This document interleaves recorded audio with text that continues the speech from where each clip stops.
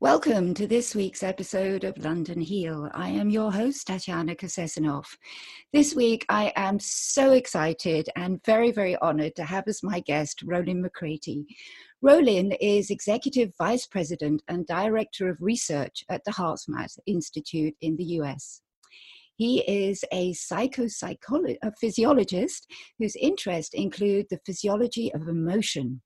His critical research on heart rate variability and heart rhythm coherence has gained international attention in the scientific community and is helping to change long-held perceptions about the heart's role in health, behavior, performance, and the quality of life. So first of all, Rollin, welcome, and thank you so much for taking the time to speak to me today. My pleasure. So let's get stuck right in. I love this subject. I myself am an ad heart facilitator. I use the techniques from HeartMath all of the time because I find them so incredibly useful. But let's start off right at the very beginning. Now, I think most people out there still think that the heart is a pump. It's a piece of plumbing that just pushes blood around the system. But you know that that's not the case. So why don't you tell us a little bit more about that? Well, I mean, I wouldn't say that it's not involved in Of course it is, yeah.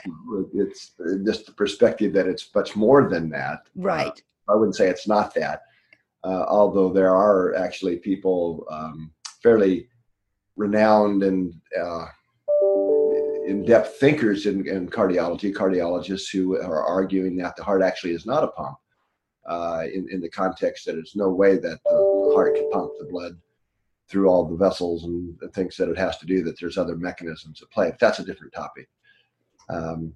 So our work really focuses on the communication between the heart and the brain and how the activity of the heart influences brain function in some rather profound ways, and also is very much involved in helping to create our emotional experience. In other words, the texture, the feeling of an emotion. So that would be maybe a way to bridge into the topic. Right. So that's really the basis of what I want to talk to you about is this communication between the heart and the brain. So now we're shifting more from sort of fluid dynamics into electrical systems and nerves and transmission to and from the brain. Can you talk about that? Because I think traditionally we have thought that the brain is the major instructing organ that sends signals to everything else. But as far as the heart's concerned, that's a two-way conversation, right? Indeed. And well, in fact, what the topic we're talking about was the foundations of psychology in the early years. A guy named William James, some have heard of him, pretty famous guy, is considered the father of psychology, actually. Knew a lot about this, and that was kind of the dominant paradigm in the context that the brain really is interpreting the signals from the external world and from what's called interoception from within the body to create its perception of reality and so on. And that shifted in the late 1920s, early 1930s to this brain dominant paradigm. And this was a time when we were literally just discovering the first hormone, a neurotransmitter. Very little was known, and some experiments were done that we now know are kind of silly to look back and think of the shift that created in the paradigm, that this idea that if you could cut the head off, theoretically, and give it the blood flow it needed, that it would be fine, that the body was there just to carry the brain around. Nobody believes that anymore. It's utter nonsense. As we know, what goes on in the body has profound effects on mental function, cognitive functions, or emotional experience, and all of these types of things now. But the heart is especially relevant and important in that discussion. What a lot of people don't know, even in the medical field, and this may sound like some new discovery, that is that the heart sends far more information through the nerves, the neural system, than the brain sends to the heart. And that may sound like heresy or like, how could we not know that? Well, that's actually been known since the late 1800s. It's basic anatomy. And in the 1970s, primarily, late 60s, but mainly through the 1970s, a lot of research was done that found that I'll call it the quality for right now, of the signals that the heart was sending upstairs, through the afferent or ascending neural pathways, had profound effects on brain function and many, many areas of brain function. And two terms were coined back then to describe the effects, although the mechanisms weren't really understood then. And those were called cortical inhibition, right? The cortex, top part of our brain, where we get paid to go to work for, was either inhibited and basically didn't work very well, or cortical facilitation was the other term. So when the heart had certain types of signals, it facilitated brain function. And not only that, it appeared that somehow the heart actually knew ahead of time what the brain was going to need to do in the future, and was prepping the brain so that it was ready for a more facilitated state to deal with what it had to deal with in the future. So this was quite a bit of, in fact, the most famous hypothesis in my field, psychophysiology, was that the heart has a causal role in modulating perception. And this created there's hundreds of papers written about this back in the 70s and 80s and so on. It's an interesting to read through the older literature, because they were talking about the heart as though it had a mind of its own. And of course, this created quite a storm of, how can this be? And, a lot of this can't be, and so on. Anyway, those researchers were proven true, were correct over time, and won all kinds of, career awards and so on. They've passed on now, of course. But anyway, so that's sort of the background that our research kind of builds upon. If that helps make any sense. So we now know the mechanisms of how that all works pretty clearly. Could you maybe outline those? Obviously, we don't have the time to go into extreme detail, but could you probably what might be a good way to start into that, to make it simple, is where we came in the early 90s, our research in looking at the physiological correlates, we'll call them. How does the body tend to react or behave during different emotional states? And we were, through some of our own experience and things, kind of knew to put more attention on the activity of the heart than is traditionally done at that time. And this is a time period that there was very little work done in really any of the sciences on the effect of positive or what we would call regenerative emotions, things like love, appreciation, compassion. I mean, everybody's doing that now, but at that time, there were maybe 3 papers in the literature on positive emotions, research literature, very, very, very few. This was many years before the positive psychology movement that's happened. Anyway, what we found through those early years was that it actually was the heart, and specifically the rhythms of the heart, that was most consistently and reliably associated with reflecting emotional states, positive or negative, or what we call depleting or renewing now these days. And it was what's now called heart rate variability, which is the beat-to-beat change in heart rate, and the patterns of those rhythms that was most reflective of emotions. And that was kind of cool back then, because, this is neat. We have a non-invasive way to tell what somebody's feeling, right? Because something like frustration looks different than anxiety, for example. They have kind of specific patterns. But what was really intriguing was that when we felt good, something like appreciation or compassion or kindness, the heart didn't just change its pattern. It really flipped into a different kind of functional mode that we now call heart coherence, that was reflected in the heart rhythm. So then that led down the path of, well, okay, so what? Is there a physiological reason for this other than it being a nice, convenient way to tell what somebody's feeling? Much more so than any other measures that we were using, like brain waves and skin conductance and all these types of things. As it turns out, yes, but it was the answer to that question, and it kind of answered some of the mechanistic issues that were discovered earlier on that I was referring to. So the quality, or we'll call it the pattern of the rhythms, as I mentioned, the heart sends more to the brain, right? Well, it goes directly to almost all the major brain centers, these neural signals. One of them that explains how it affects our performance of brain function, there are 2 main pathways it's probably relevant to talk about today, but one is to a part of the brain called the thalamus. And the thalamus is at the very core of our brain. We only have one of those. Like most brain areas, you have the left and right sides, but the thalamus is the very core, and it has a lot of important functions. One of those is that it literally synchronizes the electrical activity of all the neurons in the brain. And the brain has to be able to synchronize its activity to even be conscious and awake, right? It's like what happens in head injuries where people go into a coma, is the neural connections from the thalamus to the different parts of the brain that synchronize the electrical activity get damaged. And if those get damaged, we're in a coma forever, right? Because the brain can't synchronize itself, basically. Anyway, that's when you have these, what we now call incoherent states, or the patterns that you would see associated with frustration or impatience, these types of things.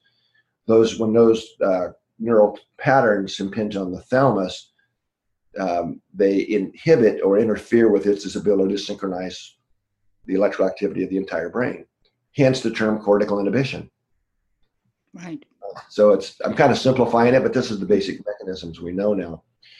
And that the front part of the brain, with frontal cortex, prefrontal cortex, these areas are what really make humans humans. And the main kind of function that part of the brain gives us, one of my mentors, a guy named Carl Pribram, he coined the term executive functions, but it also describes what they really give us is foresight. Mm-hmm. The ability to understand how our actions and behaviors in the now will affect the future. So that lets us to have planning, right? Setting goals, appreciating when we reach a goal, abstract thinking, discrimination of appropriate behavior. All of these things are under that rubric of foresight. So the kind of a simple way of thinking this is actually how it is. Those are pretty refined abilities and capacities. And the neural structures that underlie those abilities have to be in sync to perform out well. So when we're in an incoherent state, they get taken offline first. Right. So that's why, and this is very fast acting stuff we're talking about now. You probably never had this experience yourself, but a lot of people might be able to relate to this, where you're talking with somebody and they say or do something that just kind of pisses you off a little bit. You get emotionally upset. And that's never happened to me. Never happened. I didn't think so. Right. So it probably never happened more than once with the same person around the same issue either. Never. Well, this is really a classic example of cortical inhibition, where we find ourselves a minute later or even a few seconds later going, oh my God, I can't believe I just said that. Because it usually causes more stress and we've hurt somebody's feelings and probably didn't even mean it anyway.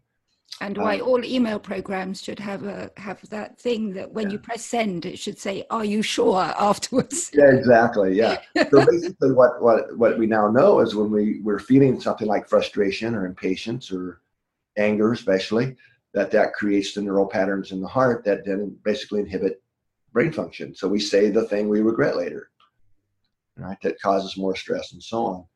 Now, on the other hand, if we're able to kind of take a pause between that reaction and shift into what we now call a heart coherent state, that's a very different neural signal impinging on the thalamus, and it actually facilitates neural synchronization of the entire brain.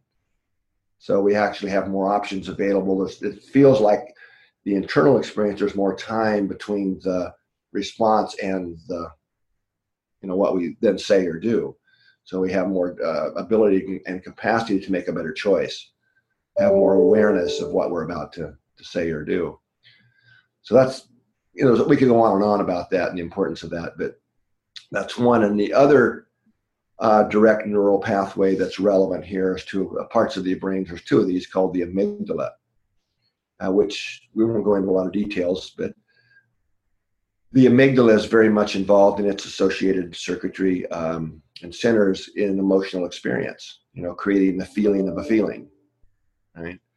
As it turns out, there's direct neural pathways from the heart to the amygdala. In fact, the cells in the core, the very center of the amygdala, is literally synchronized to the heartbeat. So whatever the rhythms and patterns of the heart, the amygdala is getting that exact pattern. And so it's kind of pattern matching and looking to help literally create the texture of an emotion, the feeling of an emotion. Fascinating. The cortical stuff on top of that is labeling it, saying I feel anxious or, upset, or I feel good. So it's kind of really turning a lot of the understandings of how the brain works and emotions kind of, you could say upside down, but really right side up, to give it a little bit more understanding there. Hope that made sense. In the way Absolutely. It makes absolute sense. Let's go back a little bit. You talked about heart rate variability. Can you explain that a little better? Because I think most people are very familiar with the concept of heart rate, but Sure. not heart rate variability. Right, but good. Of course, heart rate is just simply how many times did the heart beat in a minute. Right. But if you look a little closer, and you find that in a healthy person, that the heart rate is changing with each and every heartbeat. So heart rate variability is, we have to get a lot more refined and measure the time between each and every pair of heartbeats. Okay, and what you find is that there's a surprising range of variability in beat-to-beat heart rate. So most people wouldn't be aware of that or see it, because if you look at heart rate on most heart rate monitors or hospital, it looks like a flat line that's slowly moving. But that's because it's all averaged out, right? They're just taking an average, every so many seconds, every 10 seconds, you take a value, average it, and make a flat line. But that's not at all what's really happening in the body. So as it turns out, the heart rate variability, without it, we wouldn't have a heart rhythm. Right. So if the time between each pair of heartbeats was always the same, there'd just be a flat line in terms of there would be no rhythm. Right? And that is not a good thing. In fact, not that many years ago, really, in medical history, it used to be taught and thought that a steady heart rate or rhythm was a sign of good health. Well, it's absolutely wrong. It's the opposite. Without good, healthy, this natural variability, that if we lose that variability, that is a strong risk factor for future health problems, like death. Yeah, that's a major risk factor. But many forms of future health problems if the heart rhythm or the variability is low. So it's kind of exploding now. There are lots of apps out there that measure HRV, or heart rate variability, and so on. So not everybody's aware of it yet, but it's really gaining a lot of popularity and understanding, because it is such an important measure of our health. So there's two levels then. We have most of this natural variability when we're young, and it declines as we age. In fact, measuring how much of this variability we have is one of the best, if not the best, measure of the aging process we currently have. Right. So in fact, here in the lab, we can measure your variability, heart rate variability, and you tell within a couple of years how old you are, if we're on a healthy trajectory. But if we have a lot of stress in life that accumulates over months and years, or certain types of health problems, disease processes, the variability is lower than it should be for your age, and that's what's the strong predictor of future health problems, if it's lower than it should be. So that's one level. Then I kind of was talking earlier about so there's the how much, but then there's also the pattern of the variability. And this is where a picture's worth 1,000 words. But if you kind of plot the variability and look at the kind of like the wave of it, the waveform, when we're feeling things like frustration or impatience, anxiety, the rhythm almost looks like an earthquake graph, very chaotic, right? Yeah, whereas when we're feeling really good, or positive feelings, appreciation and kindness, these types of things, the rhythm is very much like a sine wave, a smooth rolling hills kind of pattern. So, and those are the signals going to the brain. So once we understood that allowed us to develop a number of tools and techniques, as we call them, that help people shift into a coherent state pretty much anytime they need to, right, at will. With some practice, of course. Mm-hmm. And so that's become very popular trainings now, and developing ways that you can tool little devices. One's called Inner Balance that works with smartphones, that allows you to see your heart rhythms in real time. So you can practice techniques to be able to shift into coherence, right? Which then I think there's 400 plus studies now showing that getting into coherent states has a wide range of health benefits and performance benefits. So we work a lot in athletics because by getting the brain in sync, that improves reaction times and coordination. So athletes love this because they know if they get coherent, they're going to perform better. We also work a lot in circles like law enforcement, right? So that by getting coherent, an officer can maintain their composure, right? In very stressful situations. So this coherent or incoherent states, probably worth mentioning here, is not the same as relaxation. I was just about to ask about that. Yeah. Yeah, because relaxation, by definition, if we like talking physiologically, means you're lowering your heart rate. Mm-hmm. You're disassociated. You're not really doing much. You're kind of sleeping, taking a nap.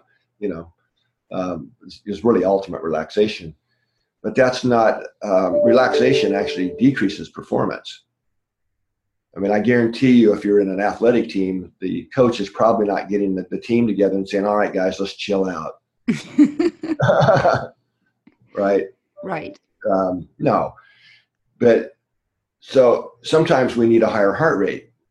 We got to take care of business, right? We have to do things in the world, but you can be you can be at a higher heart rate and still be coherent or incoherent, right? So by using the techniques, you can be taking care of business, but still be coherent and composed while you're doing that, right? On the other hand, you can be relaxed from a physiological perspective, lower heart rate, and your variability pattern still very incoherent. Right. Again, you've never probably done this, but it could be end of the day, you're sipping on your glass of wine or whatever, and rehashing, telling the story of how so-and-so did so-and-so that really upset you. And you can't believe they did that. And next time you're going to do so-and-so, right? Relaxed, but very incoherent and still draining a lot of energy and still inhibiting your inner functions, kind of having your nervous system out of sync. Right.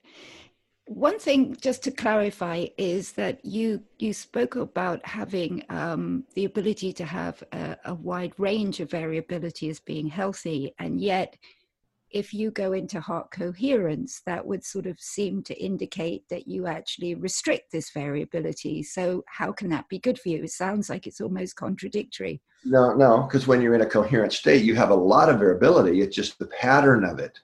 Right. Is very different.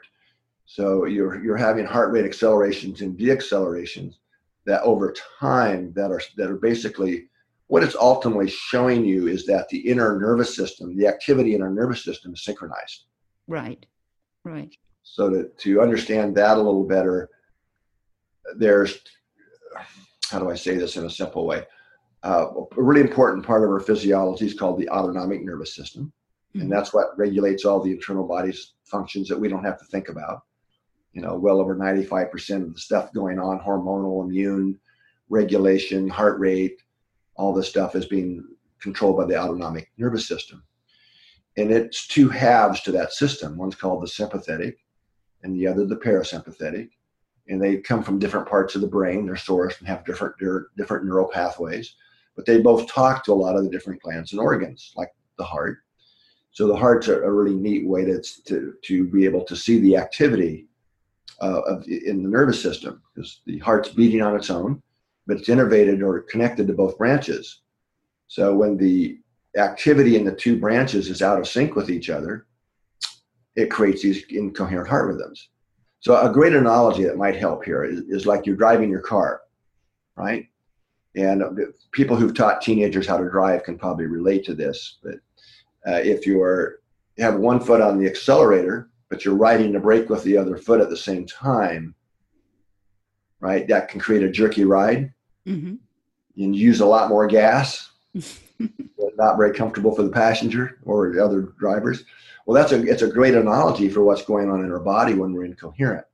And it's showing us that those two branches of the nervous system, the sympathetics like the accelerator and the parasympathetic like the brakes, are not coordinated together. They're out of sync, right? So that helps. So when we're coherent, they're in sync, right? And they're working in a harmonious way together. So it's really optimizing energy use in the body. So the body's getting a lot more done and using a lot less energy. Right. Um, I recently interviewed Professor David Peters from the University of Westminster, and I know he's very much part of heart math, uses a lot of heart math techniques, and we talked a lot objectively about resilience. So, can you talk a little bit more about how actually learning coherence to get the heart into coherence actually also helps you build resilience? Sure. Well, ultimately, resilience is something we actually, our programs are that we actually teach are these days in a resilience model. And so that's, again, I said, we work a lot with law enforcement and people who care about resilience. But I think the best way to think about resilience to start off with is how much energy we have. Right. But not just, so we don't just talk about peak performance and so on. Not there's anything wrong with that, but it's performance over time, right? How do we sustain our energy? So I'll often ask, crowds that I address and things, do you have as much energy at the end of the day as you would like? Or would you like more energy at the end of the day? And everybody says, yeah, I want more energy at the end of the day. So when we talk about resilience, it really does relate to energy. So physical energy, we can kind of get that, right? It's, how strong we are, our flexibility. And if we're going to increase our physical resilience, there's ways we can do that. So let's say that maybe we can walk 3 miles, whatever your kind of baseline is. If we want to increase our capacity, we kind of have to stretch past it a little bit. Maybe we walk 3.25 miles, push past it, and then get a proper rest, recover energy, and do that again the next time and the next time. And before long, 3.5 miles is your new baseline, right? So we've increased our energy capacity so we have those reserves to draw on when we need it. There's a way of thinking of that. Well, it works the same way. We also have emotional energy and mental energy, right? And some other types. These are literally the kind of things that can become depleted, and we can also learn how to increase their capacity, right? But then they overlap with each other. For example, a lot of people might know that, when you get really good old-fashioned anger blow up, you just get really mad about something or somebody, how you feel physically maybe a half hour later. Most people like depleted, even though they didn't do anything. Mm-hmm. But so they do affect each other. So the metaphor that we use in our resilience programs is to think of resilience as how much as our energy capacity, like an inner battery, right? So then if we're going to build and sustain resilience, the real issue is how do we become smarter about how we expend our energy and renew it and recover it? How do we charge our inner battery and not wasting the energy we do have? So how do most people waste energy unnecessarily? It turns out that it's actually in the emotional side of things, the emotional energy. Things like drama, a lot of people can relate to that, where we just, something happened, I kind of referred to it a little bit earlier. We got to tell everybody else about it, and we have the same emotion. And so in reality, from a physiological perspective, it's our emotions that run the show in terms of the body. And this is actually really easy to see in the lab here. We can wire you up to whatever, look at your blood pressure and your hormones and neural activity and all these, whatever we measure. And it can have you thinking of, till you're blue in the face. I mean, doing subtractions and thinking about stuff. Not much happens physiologically. I mean, yeah, there are changes, but pretty small. But once you trigger an emotion, right, you get mad about it, or you really like it, where there's an emotion, big changes happen quick, right, in our nervous system and our blood pressure, our hormonal activity. So it's the emotions that really run the show, that really drive physiological activity. So that's really about energy, right? So we have certain emotions that amp up the nervous system that says, okay, we need to expend more energy. So, for example, a classic example is we're in traffic and we get frustrated and impatient. Well, those feelings set in motion at least 1,400 biochemical changes in the body that have to do with energy use, right? But we're sitting in a car. So we've just used a lot of energy unnecessarily there, because that getting frustrated in traffic does not make the traffic move any faster. All it does is drain our energy. So we can think of traffic jams literally or figuratively. You mentioned email. You open your email and there's that name. You haven't even opened it yet for a lot of people. You've had that same trigger. So you're driving and burning extra energy. So becoming more intelligent about, well, wait a minute, I'm going to manage that emotion, right? Is really kind of the key to resilience over time. Because if you think of how many times during a typical day, we have those kind of internal, under what you can think of as under the radar triggers. And for a lot of people, it's so familiar that it's under the radar. We don't even think about it, right? It's just the way we operate, the frustrations, the impatience, the anxiety, the feelings of overwhelm, those are all triggering the physiology to utilize energy that don't really serve us.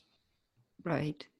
And on the other hand, so it's really about self-regulation in the moment through day-to-day life, and shifting into coherence is a great way for the brain to get facilitated to know, oh yeah, I have choice here, right? And actually feel better at the same time because of the circuits going to the amygdala. I think that's actually probably quite an aha revelation to start off with, that you can actually regulate emotions. I think most people feel their emotions regulate them rather than the other way around.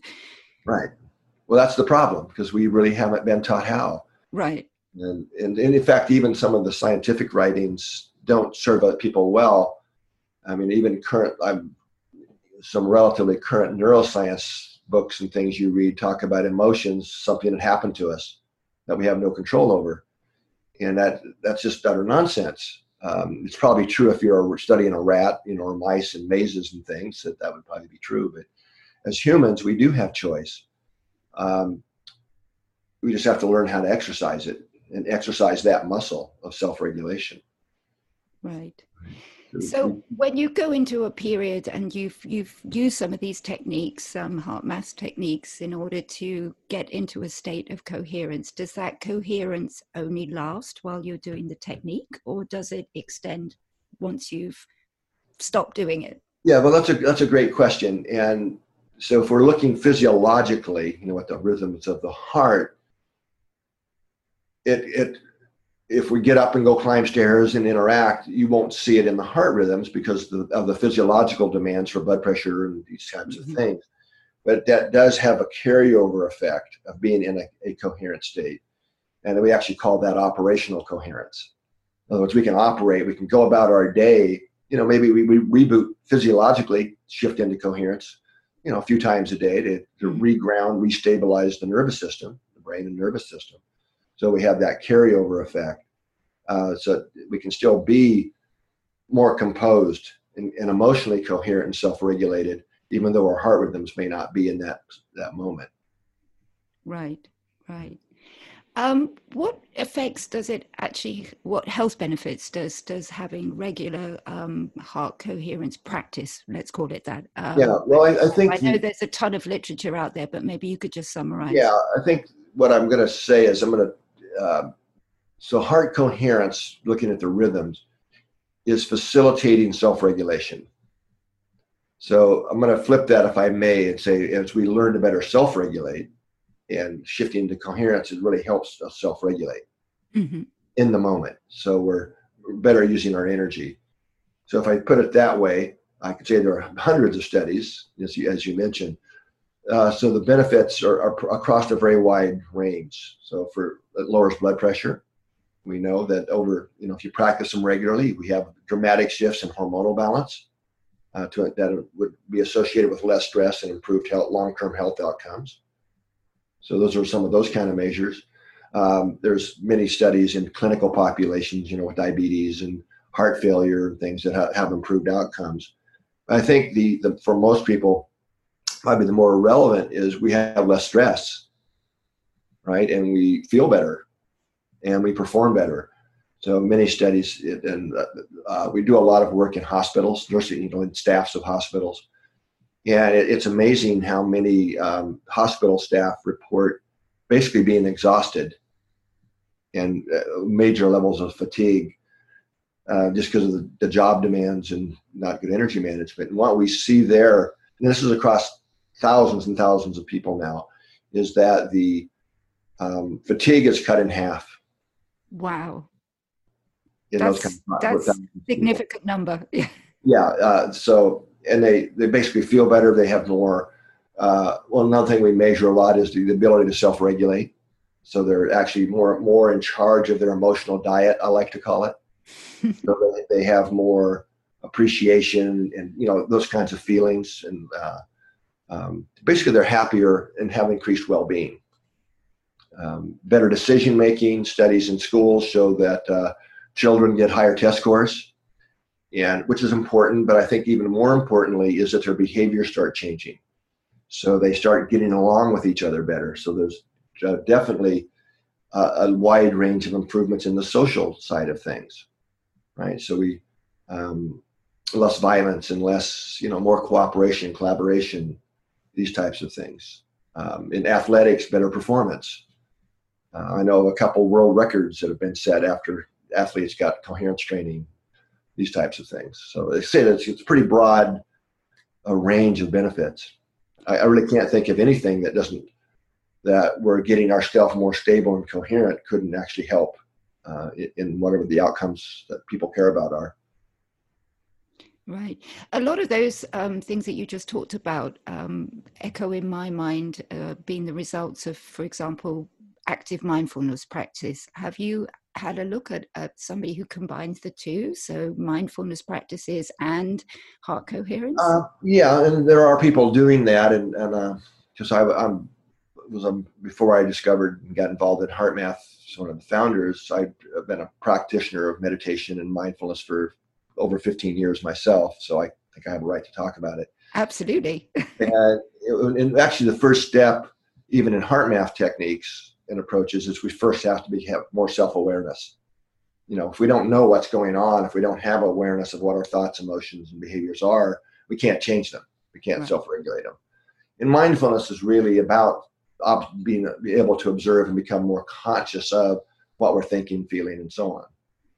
So there's not really a competition there, because we say we have step one of HeartMath is that. We just don't call it mindfulness. We call it more becoming self-awareness.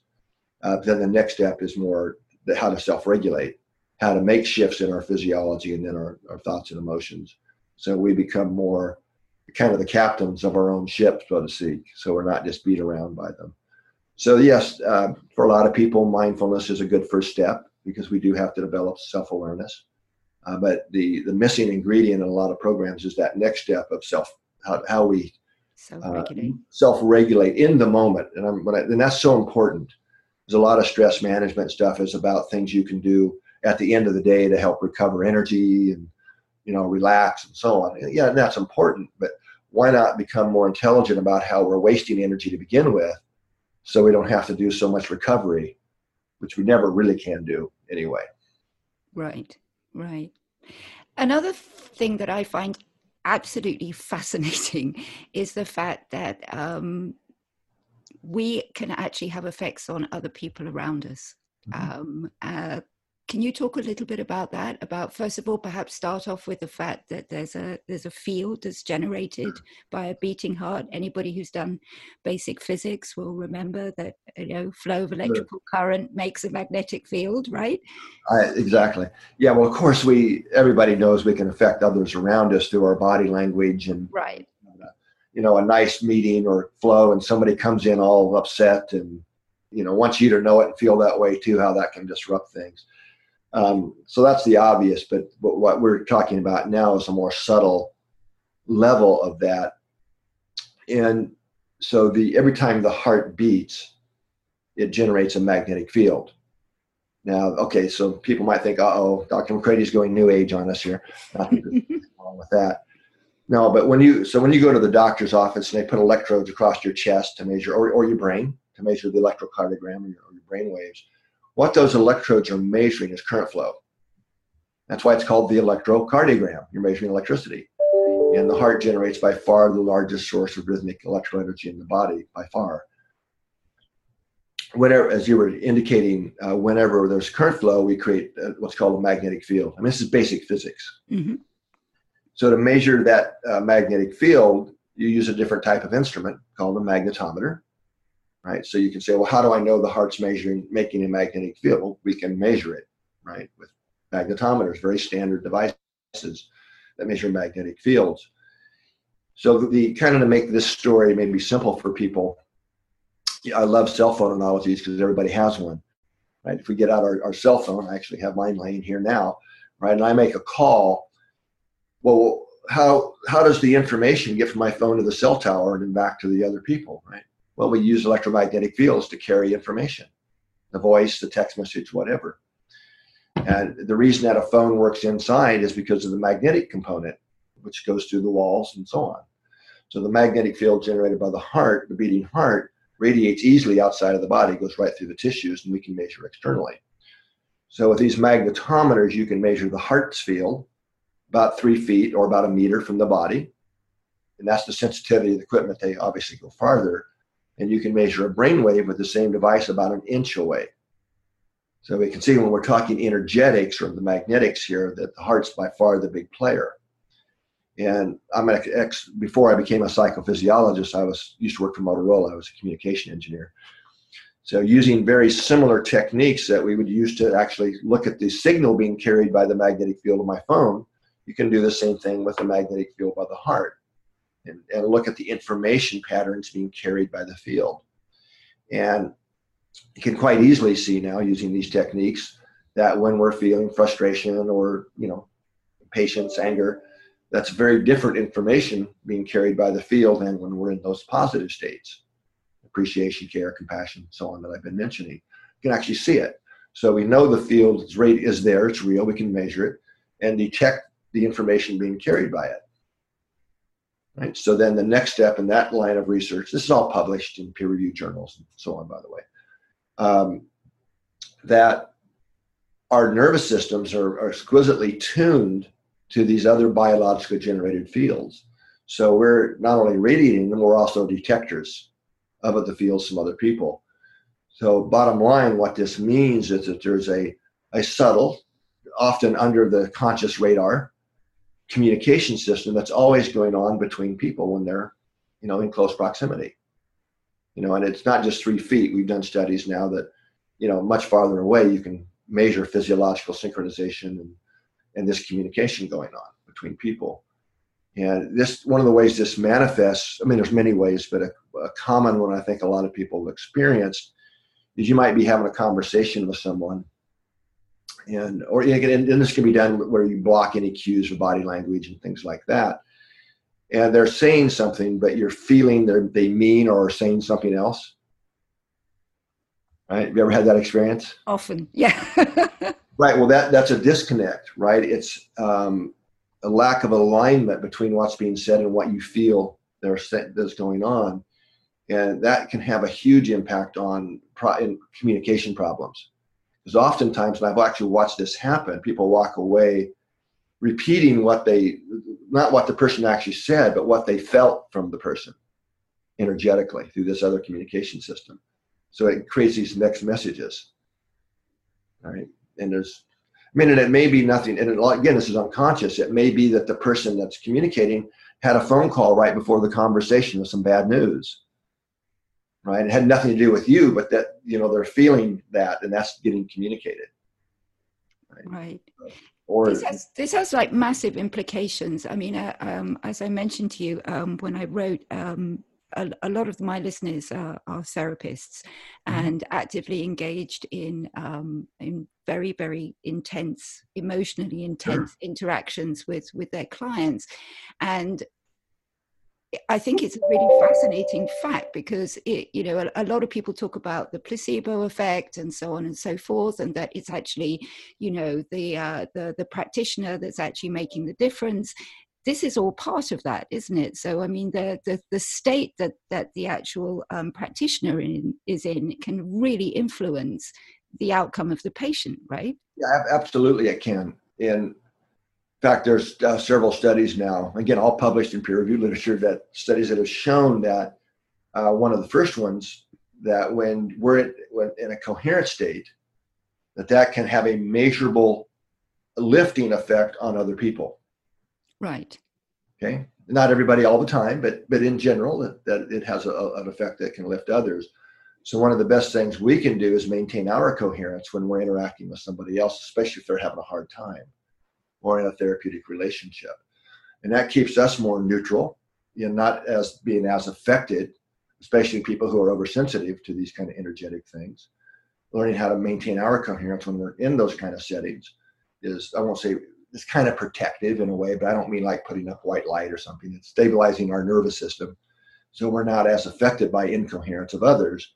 But at the same time, and I think of this as our personal field environment, right? When we're in a more coherent state, it is creating a field environment that can help lift others. I mean, people still have choice. It's not like, you force them to do anything, but it gives them something else to synchronize to help lift in a measurable way oftentimes, right? And not only that, when both people are able to kind of be more coherent, you actually start seeing that there's a synchronization in the rhythms between people. And that's what moves us more into what we call social coherence. Right. Right. And in fact, there's several studies done in the therapeutic relationship that show that it is when they're in the moments of physiological synchronization that the patient actually feels like the therapist was hearing them and connected to them. And one study that was done at Harvard showed the more moments of physiological synchronization, the better the treatment outcomes were for those patients who actually felt that and perceived that. Right. That it did trace back to the actual measurement of physiological synchronization between them. So all therapists out there should make sure that they get heart coherent, not only to encourage their own resilience, but also to help their patients. Yeah, absolutely. In fact, in our clinical training and certification program, we actually do teach the therapists to do that, or strongly encourage. Before you see the patient, take at least a minute or two and really focus on yourself. Get yourself coherent before they walk in or you engage with them, so that you have that carryover effect. You're grounding yourself into a coherent, centered state. Right. We're really kind of skimming over the surface of a lot of these things because we don't have the time, sadly, to go into much detail. I could talk to you all day. But one of the other things which I find fascinating about a lot of the work that you're doing is not moving even the next step up from social coherence into global coherence. Can you talk a little bit about that? Because I think that's super important. Yeah, sure. I think it is too. I think it's more important than we currently understand. So there we're really at a high level looking at the interaction, if you will, between humanity and the Earth's magnetic systems. So as it turns out, to do research, we have to measure things, of course. So we've been installing what's called the Global Coherence Monitoring System. And this is a network of extremely sensitive magnetometers that measure magnetic fields. But in this case, they're designed to measure the magnetic fields of Earth. But the moving magnetic fields, not just the static or stationary ones, like most magnetometers that are out there measure. So we had to put this system in ourselves because the other magnetometers, there are many magnetometers out there, but they measure something different. And they're more about protecting satellites and power grids and things for measuring field disturbance. So we're really studying the interaction between the Earth's magnetic fields and humanity and humans. And I say humanity because our studies are now showing this is really a global thing. And as it turns out, it's really fascinating, some of the work that we're uncovering with this. And just to give a little background here, I think one of the fascinating things that is becoming clear. So if you think of Earth, I wish I had a little prop here, but we'll use my fist as Earth. We've got the geomagnetic field, right, with the fields, north and south pole. The thing, the geomagnetic field, a pure magnetic field, and that's what our compass is tuned into to say that's north and south and so on, right? Well, those, if you think back to science class, when we got to dump iron filings on a glass plate, remember that, right? You put a magnet under it, and they all magically line up in lines, right? It wasn't a homogeneous black blob. They show lines that show the shape of the magnetic field around whatever particular magnet you have, right? So Earth has a toroidal shape. It's all around the Earth, big donut, right, with the north and south pole. And so those are called magnetic field lines, where the little tire filings line up on. They're real things, right? And so the field lines of Earth, which extend, many, many thousands and thousands of miles out into space, and thank God it's what protects Earth from cosmic rays and all the stuff that would blow away our atmosphere and the water very quickly without the magnetic field. But the field lines literally act like guitar strings. And when they get plucked, they vibrate. And what's vibrating the field lines of Earth is the solar wind rushing by and plucking the strings. Okay, I'm going to oversimplify this a little bit, but that's basically what's going on. Earth is turning and the solar wind is rushing by at 1,000,000 miles per hour, plucking the strings. Well, the resonant frequency, just like a guitar string, has a resonant frequency. When you pluck it, it vibrates and has a note or frequency. Well, Earth's magnetic field lines doing the same thing. And as it turns out, these field line resonances, as they're called, vibrate at the same rhythms as our heart and nervous system. In fact, one of the primary resonant frequencies of these field line resonances is exactly the same frequency as the coherent human heart rhythm. I mean, when you think about it, it's just like amazing that our biological systems are tuned to Earth. So the reason that's important, also back to science class, most people got to play with tuning forks, right? And in resonance, you tap one tuning fork, and if the other one's tuned to the same frequency, it starts magically vibrating with it, right? So in that case, it's air molecules that transmit the energy between the two, showing, though, that if they vibrate at the same frequency, you can transfer energy and information between them. Well, it works exactly the same way with magnetic fields. You just don't need the air molecules. Again, my cell phone example again. So sitting around you right there where you are and me here, there's probably hundreds, if not thousands, of magnetic fields radiating from cell phones carrying information, the voice to text. Well, how does our phone pick out the frequency or the magnetic field to transfer information to the cell tower? You quite literally tune the cell phone to be resonant with the frequency of interest. And as soon as you do that, boom, the energy and information is transferred from these invisible wave magnetic fields around us right into the phone, and you're having your conversation.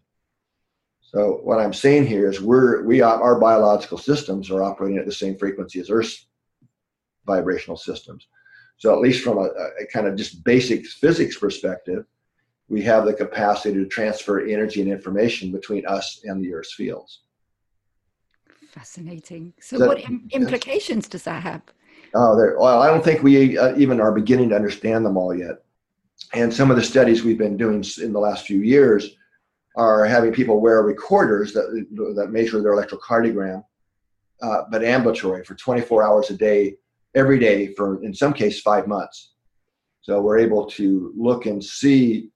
And so heart rate variability, as I kind of alluded to earlier, really reflects the activity and the dynamic activity within our nervous system, right? So it gives us a window into that. And what we're seeing, these studies started asking the question, can we see changes in our nervous system activity that correlate with these background magnetic rhythms? And yes, there's all kinds of significant interrelations. But where the surprise came is when we took these groups of people, and now we've done this globally with groups all over the world, is we found that their heart rhythms were literally synchronizing to the rhythms in the Earth's field. So, which means that we're often in sync with each other globally because we're synchronizing to the rhythms in the Earth at a level that we would never have thought possible. So what these studies now, the third one now, are telling us is that we're far more in tune with and in sync with the Earth's rhythms than I would have ever dreamed. You hear a lot of people say, well, on some level, we're all interconnected. But what we're seeing is that's not just on some level, that we really are in a measurable way interacting with and interconnected with the Earth in a very profound and fundamental way, and most likely sharing information globally, and again unconsciously, because we're connected to the global field. So what I would suggest this means is that what we feel and what our thoughts, and especially feelings, aren't just contained within us. We know they radiate and can be measured in our personal field environment, magnetic field. But most likely they're also communicated globally. So we have, which I think helps a lot of people understand when they really get this, it helps motivate them to take more responsibility for what they're feeding the field. And that's what I really, when I talk about these kind of things at conferences and different things, so I really ask the people to consider, maybe take a pause a few times a day and really ask yourself, what am I feeding the field? Right? How much of it is really kindness and appreciation, these types of feelings that I'm feeding the field versus, your impatience and frustration and feelings of overwhelm and so on, because it all counts and it all kind of contributes to this giant global information field that really affects all living systems that live within the big field, because all plants, animals, trees, and everything is all within that larger magnetic field. We can't escape it. I think that's huge. I mean, it's really huge. I mean, you've only got to look at the world around us today to maybe think that we're not sending out very good stuff into the field.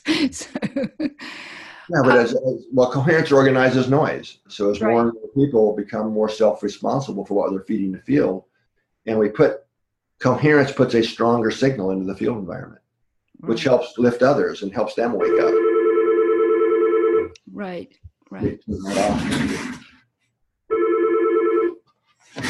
Sorry about that. So no problem. So I can see that our time is almost up. Oh, I'm devastated because I have a pile of questions. I'll just have to have you back, Rollin, another time when you maybe can do that.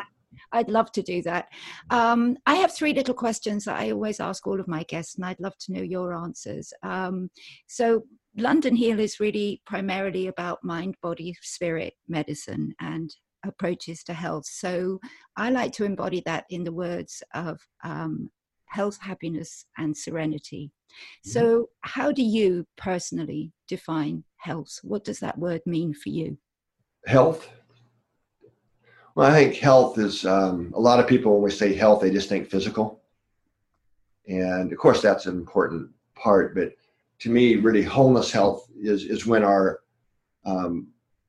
would say the same 4 domains of resilience, when our mental health, emotional health, spiritual health, and physical health are all really aligned and well, not just aligned, but so I think wholeness healing really has to do with that. And a lot of people, when we don't talk a lot about healing, because it's the real healing for a lot of people is oftentimes more mentally and emotionally than physically. That's the most important thing. And I think learning to connect with the intelligence of the heart, which is a topic we didn't have time to talk. Maybe that could be our next topic. Oh, I'd love that. Is really what brings in wholeness, health, as we align with the deeper part of who we really are. Even if we have a physical problem that may not be healed, right? It's the mental, emotional can be far more important sometimes for people, and making peace with what is. Right. Great answer. And happiness. What does Rollin do to get happy? And do you even think the pursuit of happiness is something important? Well, I think for people, I don't necessarily think that way. It's not like I wake up in the morning going, what can I do to be happy? I just think that's a natural consequence of really living in alignment with your own deeper heart's intelligence and intuitive guidance. Because when we're really aligned with our deeper core of who we really are at a deeper level, that happiness is the natural outplay of that. Right. And the last one is a no-brainer or a no-hearter for you, which is serenity. So heart coherence, of course, is one of the best ways to turn down the noise of the outside world. Are there other practices that you personally undertake in order to do that?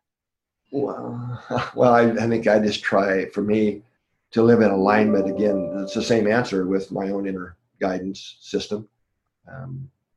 As much as possible, and go with that. Wonderful.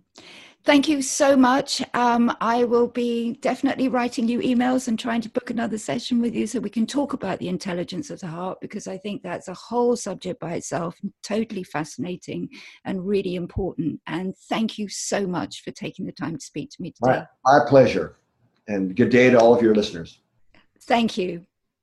Well, dear listeners, I hope you enjoyed that episode as much as I did with Rollin. We're definitely going to have to get him back and start talking more about the intelligence of the heart. As you can see, the heart is perhaps a very underestimated organ.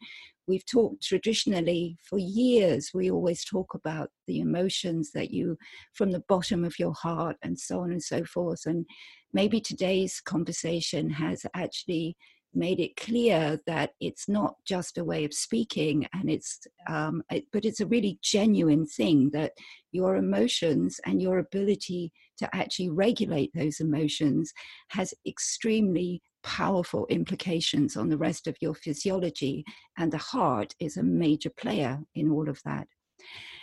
The other thing that I really want to mention at this point is that even though London Heal goes out of our way to stay independent, objective, and that's why we never have any kind of advertising, I am very happy to announce to all of you that if you are interested in getting any of the heart math instruments, there are some personal instruments that you can use to monitor heart rate variability and teach yourself some of these techniques. There are also more professional level equipment in order to be able to help therapists, for example, measure heart rate variability and get feedback, because it's so much easier to really understand and embody these techniques when you're getting real-time feedback. There's also all of the heart math programs and products. Heart Math UK has been very kind and has given a code, it's London Heal, for any purchases made at the Heart Math UK website. Now, not the American website, but you have to go to heartmath.co.uk. If you have a look at the show notes, we'll put all those details in there so you have access to those. We're not affiliated. We don't get any kind of benefit from that, but it's a gift from Heart Math to you, for which I am extremely grateful. And so, in addition to that, as always, I ask you, please go over to iTunes and subscribe to our podcast. Also, please rate and review us and pass on this information to anyone that you think that could really benefit from it. So please share shamelessly.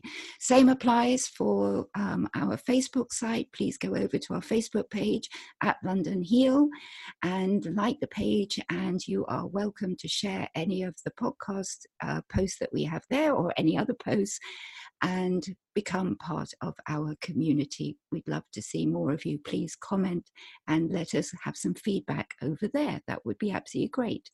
And the last thing, of course, is if you want extended show notes for any upcoming episodes, then please go over to londonheal.com and become a London Heal Insider. Just sign up. It's a simple email will pop into your inbox with future episodes, with all of the links to the relevant episode and extended show notes, so that you don't have to listen with a pencil and paper. So, my dear listeners, that just leaves me to wish you, as always, health, happiness, and serenity.